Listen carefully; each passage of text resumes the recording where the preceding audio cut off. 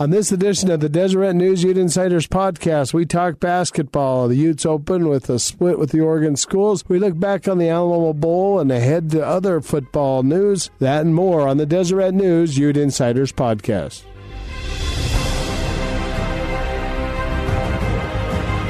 Hi, this is Greg Wrubell, the voice of the BYU Cougars, and for some reason, they've asked me to tell you that you are listening to the Deseret News Utes Insiders podcast. Enjoy! All right, folks, welcome to another edition of the Deseret News Ute Insiders podcast. It's a new year, 2020. The boys here are excited to be back in town after spending some time in the Alamo City, and I think a lot of Ute fans know how that turned out. So let's start with basketball. The Utes open Pac-12 play, splitting with Oregon and Oregon State. Mike, is that the best you could ask, 1-1, considering Oregon's high ranking? Yeah, I think they got to be happy with 1-1 because those are both good teams. You know, Oregon State was 10-2, and they went on and beat Colorado 2 days later. They're a very good team. Oregon's number 4 in the country. They lost to Colorado, but Utah stayed with them right to the last shot of the game. So had to be happy with 1-1, I think. Jody, what did you think? Obviously, Oregon State, familiar matchup with the coaches, being former teammates and former coaches together. But that was a good win against Oregon State. And then the Utes did give Oregon all they could handle right to the end. They just couldn't get a rebound there at the last 2 minutes. Right. I mean, the thing that I took away from this weekend was that's not the number 9 team in the Pac-12. I mean, the Utes have done this the last few years. They've been picked low, and then they've outplayed their preseason prediction. And to me, I know it's early, but this looks like a legit top half of the Pac-12 team. That's a good win over Oregon State, like you guys said. And I was really impressed how the young guys played against an experienced Oregon team. And I talked to the Oregon coach and Oregon player after the game, and you wouldn't have thought that was a team that was relying on some freshmen and sophomores. I mean, they didn't look at the Utes as a young team. They looked at them as a very talented, good opponent, and watch out because, once these guys get that experience underneath their belt, this could be a legit contender. Mike, Booth Gotch, Timmy Allen have stepped up their games, obviously, from last year. I see, at least I thought in the Oregon game, that both of them just stepped up and played beyond being sophomores. And then Ryland Jones is obviously doing some good things. And you just talk about the development of this team. You've seen them all season long. They seem to be getting better as the season progresses. Yeah, that's one of their problems, though, is they're pretty much about a 3-man team right now because Timmy Allen has been carrying them on his shoulders all year long. And then he had probably his poorest game of the year against Oregon. He's 6 out of 18, missed 5 foul shots, which he hasn't done all year. So I think it just kind of got to him. If he had a normal game, they would have won that game. Is he getting tired? Because he's logging a lot of minutes. Well, another thing, he had 40 minutes, played the whole game. He played 38-51 against 38-41 against Oregon. So he played all but a minute 19 of that series, and that's a problem they have is they have to get more bench help. And they got to get more consistency. I mean, those 3 guys have been pretty solid. Booth's been a little inconsistent, and Ryland's a little inconsistent, but pretty dang good for a freshman. Riley Batten has had a couple of poor games. He's got to step up. He needs to get more than 2 baskets in 2 games. And then their center position, he's had 4 points the last 4 games from Brendan Carlson. So they got to, they're kind of doing that by committee. They got Mickey Jantunen and Lahat. They come in and spell them. But the biggest thing, they got to get some guys, and Larry addressed that today in his press conference. They've got to get more bench help because they've got they're basically a 7 or 8 man team right now. These guys are all playing 30, 35 minutes or 40 minutes a game, and that's not when they start having these games one after another, it's not going to work out very well, and these guys are just going to get even more tired. Jody, you'd have another tough challenge. They're at Colorado, another ranked team, but they're playing these guys on the road. Do you think what they did at home this week will translate to some good things in Boulder, or is that just going to be a tough challenge? It'll be a tough challenge. They haven't really played a road game for a while, so they had all those neutral games and then a couple started the Pac-12 schedule off at home. So it will be interesting to see how they respond because obviously it's a lot different when you have thousands of fans cheering against you. I thought it was kind of funny. The Richardson from Oregon the other day said, I think that was the biggest crowd or one of the biggest crowds Utah's ever had. They almost had 13,000. I'm like, man. That kind of sad indictment on the state of college basketball. She's like, no, this place used to be packed every weekend, every time, but it'll be different. But he actually liked that. He liked the energy that the Ute fans brought to Saturday's game because it lifted, made them want to play harder. And so that's how the Utes need to approach going to Colorado. A really good team, off to a nice start, the Pac-12 ranked team. So they have to try to use that and channel that energy in the proper way. Mike, the schedule maker didn't do the Utes any favor. I mean, and they play Oregon, obviously, then Colorado, and then had the Arizona trip right after that. I mean, this is a very challenging stretch. 3 ranked teams in a row, and also these 3 games are all within a week's time, less than a week, actually, Sunday through Thursday and then Saturday. So in 7 days, they play 3 teams, 2 of which are ranked, and the third one, Arizona State, is off to a pretty good start. So I look at it this way, that they're not going to win all 3, and they may not win even 1 or 2, but I think if they can get one of those 3, it's going to be a good deal for them, because in the Pac-12 this year, it's looking like it's going to be pretty evenly matched. Right now, half the league is 1-1, or more than half. I think 8 teams are 1-1 right now. So it's going to be a very close all the way through. And if they can pick up one road win to counteract that road or that home loss the other day, that's something they should be happy with that. If they can win one of the games, probably most likely would be Arizona State. But still, if they could just pick up one win, that would be an accomplishment. The curtain of distraction now could be a big distraction. You never know who's behind there. That's right. Could get ugly. Hey, how strong do you think the Pac-12 is this year, Mike? You talked about the balance there, but obviously there's teams like Arizona that on paper look like they could be really good by the end of the season with Nico Mannion and guys like that. Colorado looks pretty solid. Oregon looks solid. Are there more than 3 top 25 teams? I know that's what they have right now, but do you see more than 3 teams maybe competing for the championship? Well, yeah, don't forget about Washington. They dominated last year, and they were in the top 25, and they've lost a couple of games. They won big in their last game, but they could be right up there too. But I think overall the league is improved over last year. The last 2 years, obviously, they are. They've got, I think they're number 6 ranked in the whole country as far as top conferences go, and they've been 7 or 8 in the past couple of years. So I think they could get 4 teams in the NCAA easily, and maybe even more than that if as the year goes along, some of these teams keep improving. Like Utah even has an outside chance. There's a website called Bracketologist. I'm going to give it a plug because it's really interesting. It's really well put together. I believe it's from some Utah State students, so kudos to them. But bracketologist.com, and they put together it's a college poll tracker, but they have the listed of the NCAA evaluation tool rankings, the net rankings that are so important in this year's determining which teams go to the NCAA. And so right now it shows that Utah has the Pac-12 has 6 teams that are, as of right now, qualified for the NCAA tournament. So, like Mike said, this is a conference that's in a better position than it has been in the past. I think it's deeper. And you see there are a couple other teams that are just kind of on the bubble. So you have 6, 7, 8 teams in the Pac-12 that are pretty good. The bottom few teams aren't, not much of a challenge. But right now they have the Utes at number 6 and 48th overall in the country. So that's right as of now, Utah is in the NCAA tournament, so go ahead and celebrate that. And go figure, you lose to Coastal Carolina and you're still in the discussion, but beating Kentucky obviously helps. Mike, their preseason schedule, non-conference schedule, has improved this year, and they actually fared better in the month of November and December. Is that going to pay off at the end of the year? It obviously worked for Arizona State in recent years. Yeah, they beat Minnesota, and they're ahead of them in the NET rankings. BYU's, number 30 or 31. They're well ahead of them in the NET rankings. In Kentucky, so there's 3 teams that are up in the top, what are they, quadrant or whatever they call it, the first and second quadrant. So, yeah, that helps them a lot. They have those bad losses to Tulane and Coastal Carolina. The loss to San Diego State's a good loss because they're number 1 in the NET ratings right now. And the loss to Oregon's a good loss. So, some of these losses in the Pac-12 will be good losses. They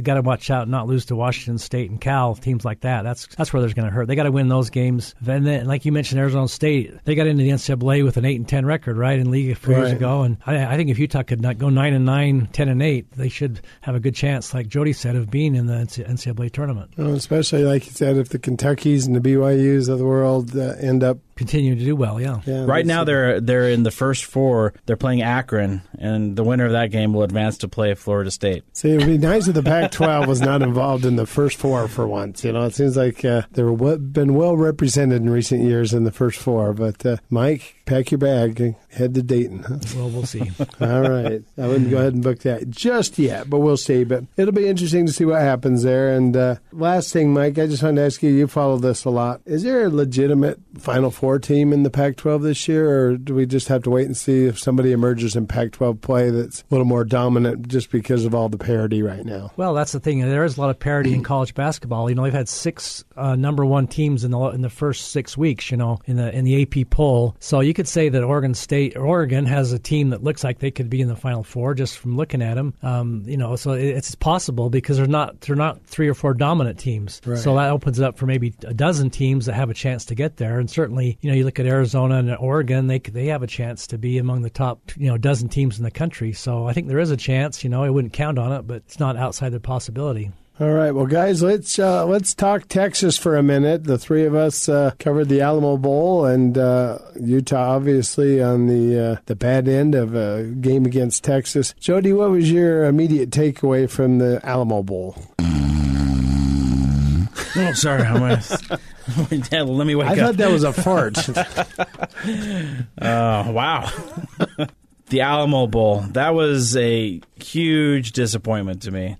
The Pac-12 championship game was understandable. It was disappointing. I really thought the Utes would bounce back and come and make one last stand and go out with their heads held high. But, boy, Texas really took it to them. I mean, it was a good old-fashioned woodshed moment for Texas. And, you know, they're right outside of Austin, so it was heavily attended for the Longhorns. I mean, it was like playing a game there in Austin. But that was tough. I think, you know, I just don't think Utah was emotionally ever really got over the Pac-12, you know. I mean, he talked about it all this time. We have 2 or 3 weeks to get over it. But I just think there was something missing emotionally, you know, because they had the same talented guys that won all those games by big margins all year. But they just, I think, were not quite, you know, into it as much as they should have been. And maybe in the back of their minds, they kept thinking, well, we should have been in the Rose Bowl or the playoffs. And we're here, and it's a good bowl and everything. But I just think from the start, they just did not look like they were into it as much as they had been all year, and they got behind, which they hadn't done a lot this year, and they just had a hard time catching up. Yeah, they were making mistakes too, and I think there were some, you know, some penalties that were uncalled for. There were some just silly mistakes and some talking back and forth that you don't normally see as much as you did. I just thought they lost their composure, and honestly, I think it's disappointing for Ute fans and the Ute organization because, you know, you go back to the Sugar Bowl, and a lot of people say,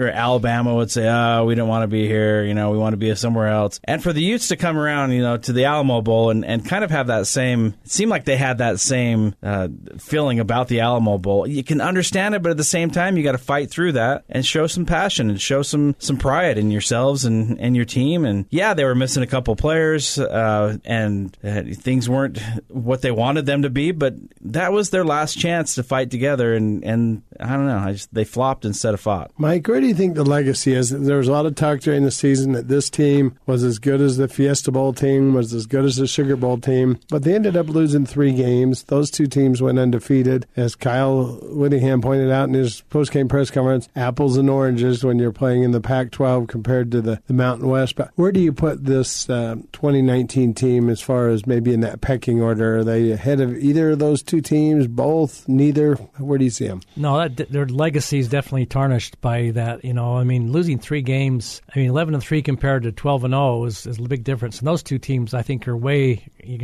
above this one, you know. This is a great year, but, you know, they're going to be up their numbers, if you want to go by in order, maybe 3 or 4 in the last, you know, 2 decades, you know, as far as, but you have to, it's just unfortunate for them that it is the last, people will think about the last 2 games instead of the first 12 when they did so well. But it does tarnish the legacy for this team because they just expected more, and a lot of people expected more from them. Bill Riley had asked a question about what grade would you give the Utes this season. And it probably surprised some people, but I gave them an A because I think that overall this season, that was an 11-3, the 3rd best season ever, arguably, in, you know, your program history. I think that deserves an A. The way they dominated, they beat those 8 opponents in a row by an average of 29 points, which included, you know, a close game. Every one of them ended up being a championship game in essence because if they had lost one of them, USC would have ultimately won the division. So. Exactly, and you've written a couple of good articles pointing that out. And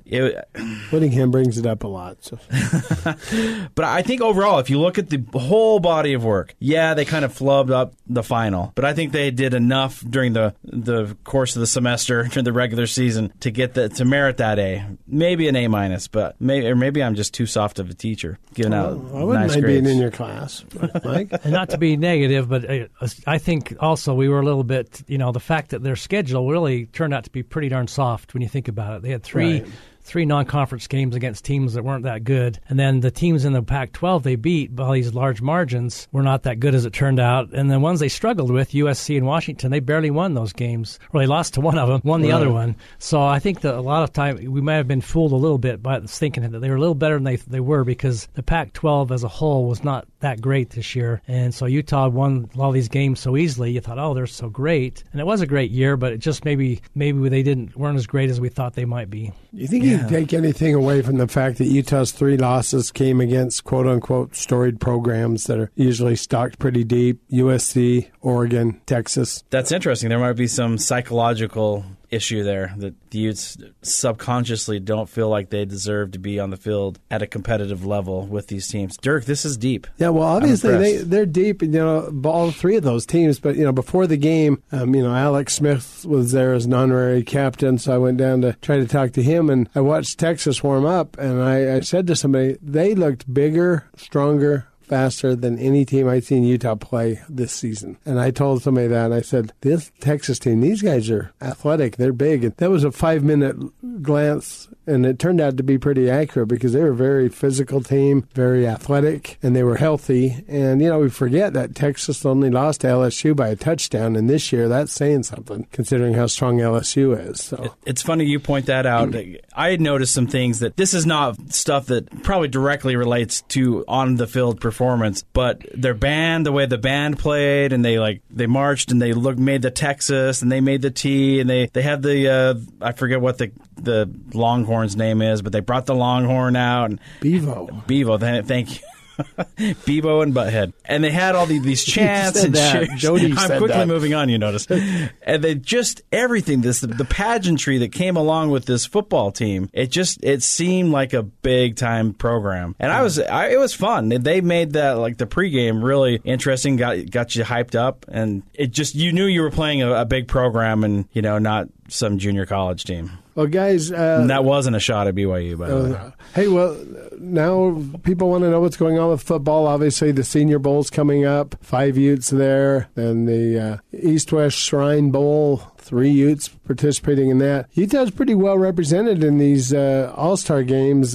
Mike, you think that's going to translate to a lot of guys getting called on draft day? Yeah, you'd think so. I mean, they've talked about how they have half a dozen to a dozen guys that should be playing in the NFL, and so if in a lot of these bowl games they pick the top guys that the pros are looking at. So I think obviously it's going to translate into guys playing in the NFL after that. Jody, big holes to fill the entire secondary. The Utes need to find 2 new starting safeties, 2 new starting cornerbacks, and a nickelback, in addition to replacing 3 massive holes on the defensive line and Francis Bernard at linebacker. There's a lot of holes to fill. Do you think Utah has the depth to do that? And do you think they'll be a contender again next year, or is that just too much to overcome in 1 year? That's going to be a tough challenge. That's a lot of great players and big holes to fill. We didn't even talk about the offense using right. Zach Moss, Tyler Huntley. Right, yeah. I mean, yeah, because the defense is losing so much. But they do have some good players coming back, and if the Utes have done one thing over the years, it's expand the depth they have. You saw that just from the linebacker core this year, from the previous year, just how well they were able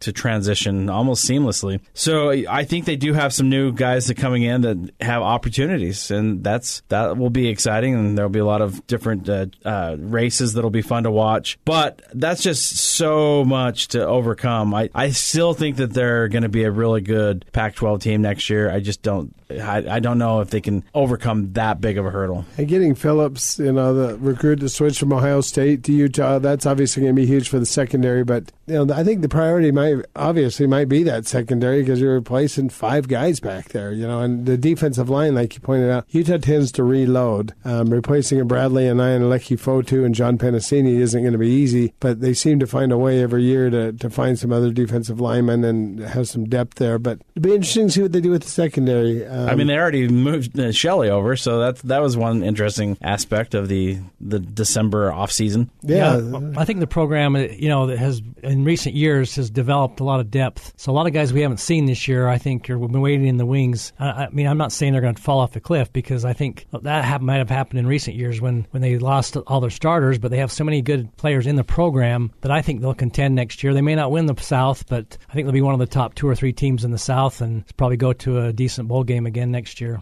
That'd be good. Well, signing day coming up in February. Utah signed the vast majority of their class already in the early signing period. Do you think there's any priorities going into this, or do they kind of just go in and say, we're going to get the best available athlete, that old line, and just plug somebody in? Or do you think they maybe are looking for a guy in the secondary, maybe a guy in the transfer portal? Yeah, because they lost another, javelin to the NFL, so I think that's going to be the big hole that they need to fill. So the more guys you have in the secondary, the better. Be good. Well, guys, next year Utah will be entering its 10th season in the Pac-12. Mike, you've covered the Utes for a long time. Is that hard to believe? It's been almost a decade since they left the Mountain West for the Pac-12. Yeah, it really is, especially for us old guys. It's hard to figure that out, how the time flies like that. It does. It's just like you wake up. I'm 10 years. Are you kidding me? But what do you think? They've won back-to-back South titles. It took a while, as Kyle said, to scan the Grand Canyon, making that jump from the Mountain West to the Pac-12. Given what you just said, Mike, about you think they'll be contenders again even though they have heavy graduation losses, have they kind of arrived? Are they a legitimate Pac-12 team and not this former Mountain West team that's trying to find their way? Do you think they've kind of settled in now and that they can compete year in and year out? You mean as a football or just as a school? And maybe both. Yeah. Maybe football first and then in general. Yeah, I think they have. I think they've proven in football, certainly, winning 2 Pac-12 South titles in a row. And, basketball, 3 or 4 years ago, they were one of the 2 best in the league, and I think that's an upward swing. I think in 1 or 2 years from now, you're going to see a really top team, because they have a lot of good guys coming in. So basketball, I think, is going to come back, be one of the top in the league. And, you can talk about, gymnastics and stuff. They've dominated that over the years on the whole, and they had a baseball title. I've had off and on. But then on the volleyball's looking good. Yeah, but, they're getting better. They've done well in women's soccer and stuff like that. But there's still these other programs, UCLA and USC, are still going to dominate them in a lot of these minor sports, and that's just the way it's always going to be. But I think Utah, if you just said, 10 years ago, looking back, you'd say, wow, they really have shown that they, belong in the league, I think, because they certainly passed up a few programs, and I think overall they have to be happy with their decade. Yeah, I think also, 10 years, so you look at the athletes that are coming in, they don't remember Utah being a Mountain West team. They don't even know what the Mountain West is, probably, most of them. So, they get to go to Wyoming, the football team, this fall, so they'll learn in a hurry. Oh, man, that's bringing back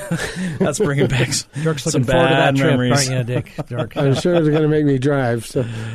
Oh, boy. We were stuck on I-80 for, 6 hours because of the snowstorm? We have a story to tell. Yeah, wow. Too long to share with you today, but it's a good story. If you buy Jody and I lunch, we'll tell it to you. So. But I think that for older people, older fans, the old farts like us, we obviously remember the old days, the WAC and Mountain West. But the younger generation, the people that say "Okay, Boomer" to people like us, Utah's just one of the... I've yet to have someone say that, but I'm looking forward to it. Oh, my gosh. My 13-year-old and 15-year-old say that to me all the time. I'm like, I'm not a boomer. I'm a Gen Xer. Exactly. And I'm just old. I'm like, okay, Gen Zer. But don't you think, Mike, if you think about it, who would have guessed that the first men's title would come from baseball, of all sports? Bill Kennenberg. That's probably the only one. Yeah, so. I'm real happy for Bill in that, but that just shows how weird this journey's been a little bit. You know? But like I say, they've been up there close in a lot of sports, and I think as the years go along, they'll start getting more and more titles besides skiing and gymnastics. All right, guys. Well, we got to wrap this up soon. Reggie Stedman is giving me the eye. Like, come on, guys. You said you weren't going to talk this long, and so we're going to wrap it up. The Red Rocks opened with a win over Kentucky. hockey in the season opener. And what do you guys think? You think with the new coaching regime that gymnastics will be able to stay on that championship contender level? Yeah, I mean, they've had such a long, steady tradition of success, and it's not like they're completely starting over. So, I think that they're a program where they just reload, restock every year, and they don't have to start over. Mike, do you think that's one of those programs we talked about that just reloads? Yeah, they'll always be in the top 6 in the country. It just seems like that's been that way for 30 years, and it's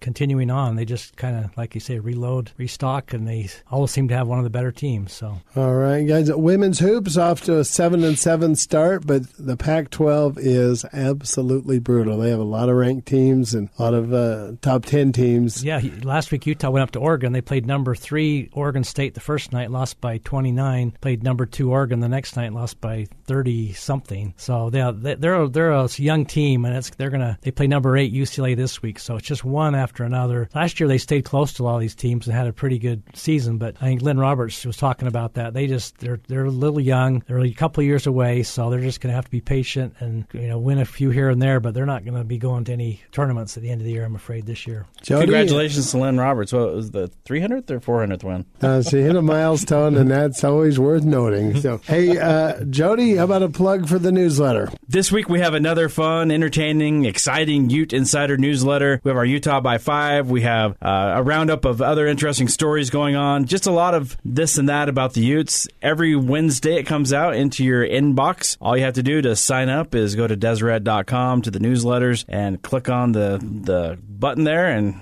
lots of fun. All right, before we sign off till next week, a shout out to my colleague Kurt Kragthorpe, former Deseret News sports writer who finished his career with the Salt Lake Tribune.